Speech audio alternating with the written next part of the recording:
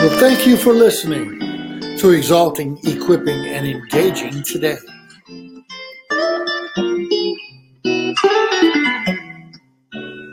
But Jesus said, I am the way, the truth, and the life. No one comes to the Father except through me.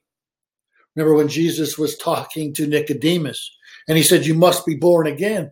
Nicodemus says, how can you be born again? Jesus said, he who believes is not condemned, but he who believes not is condemned already. He says, for God did not send his Son into the world to condemn the world, but that the world through him might be saved. Jesus is the way. How about you? Are you trusting in Jesus Christ? You may be in the church. You may be on a worship team or someone in the sound booth or very involved in church ministry, but you don't know the way. Jesus is the way to spend eternity with God. You and I are not the way. Jesus is the way. Jesus is the way. And also, Jesus is the truth. Paul writes, he is the image of the invisible God. What did Jesus say? He that's seen me has seen the Father.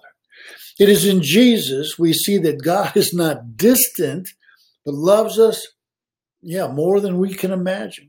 This perfect Jesus, he shows us that God is holy, who would hate sin and evil and even hypocrisy.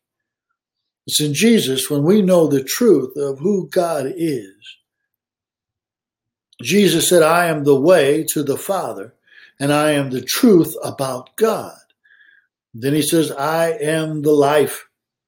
I'm the eternal life, the abundant life, the real life, the full life, the overflowing life, the joyful life. And also it's a life of self-denial. It's a life of serving.